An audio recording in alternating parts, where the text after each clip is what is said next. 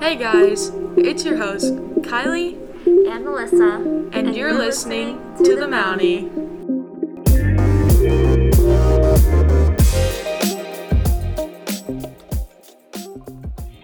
Hey guys, welcome back. Today we have Mr. Emmett with us. Hey.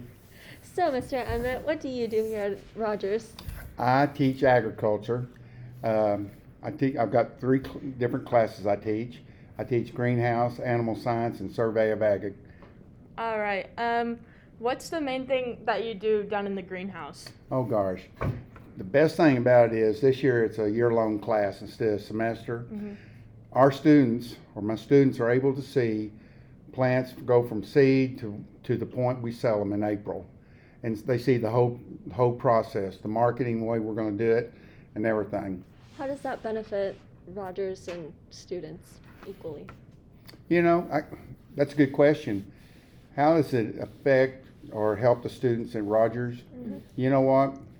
Anytime you plant a seed and you see it grow and become a flower or a tomato plant or whatever, it's pretty neat. And this year, one of the things we're getting ready to do, it's going to help them as they go in life. I mean, they're going to be able to understand at least how to plant something and take care of it and understand about the sun, the water, and so forth. The problem is most people overwater their plants a lot of times, and all. This year we have a different problem they're learning about, and it's called aphids. And we tend to have a lot of those, and we've been fighting them for the last month pretty hard and heavy. Yeah. What's an aphid? It's an insect that eats on our plants, and it multiplies. Okay. And we went in there and shot, foggers and everything else trying to get rid of them. We did not have this problem last year. And part of the deal is, remember our greenhouse got blown away and everything, and we brought different things in, Mm-hmm. and some other plants, and I think we did, at that point in time, we brought some in, bringing in some outside plants as starting plants. Yeah. What all do you guys grow down in the greenhouse? Oh, God. We got ferns. This year we're selling Montana ferns. Mm-hmm.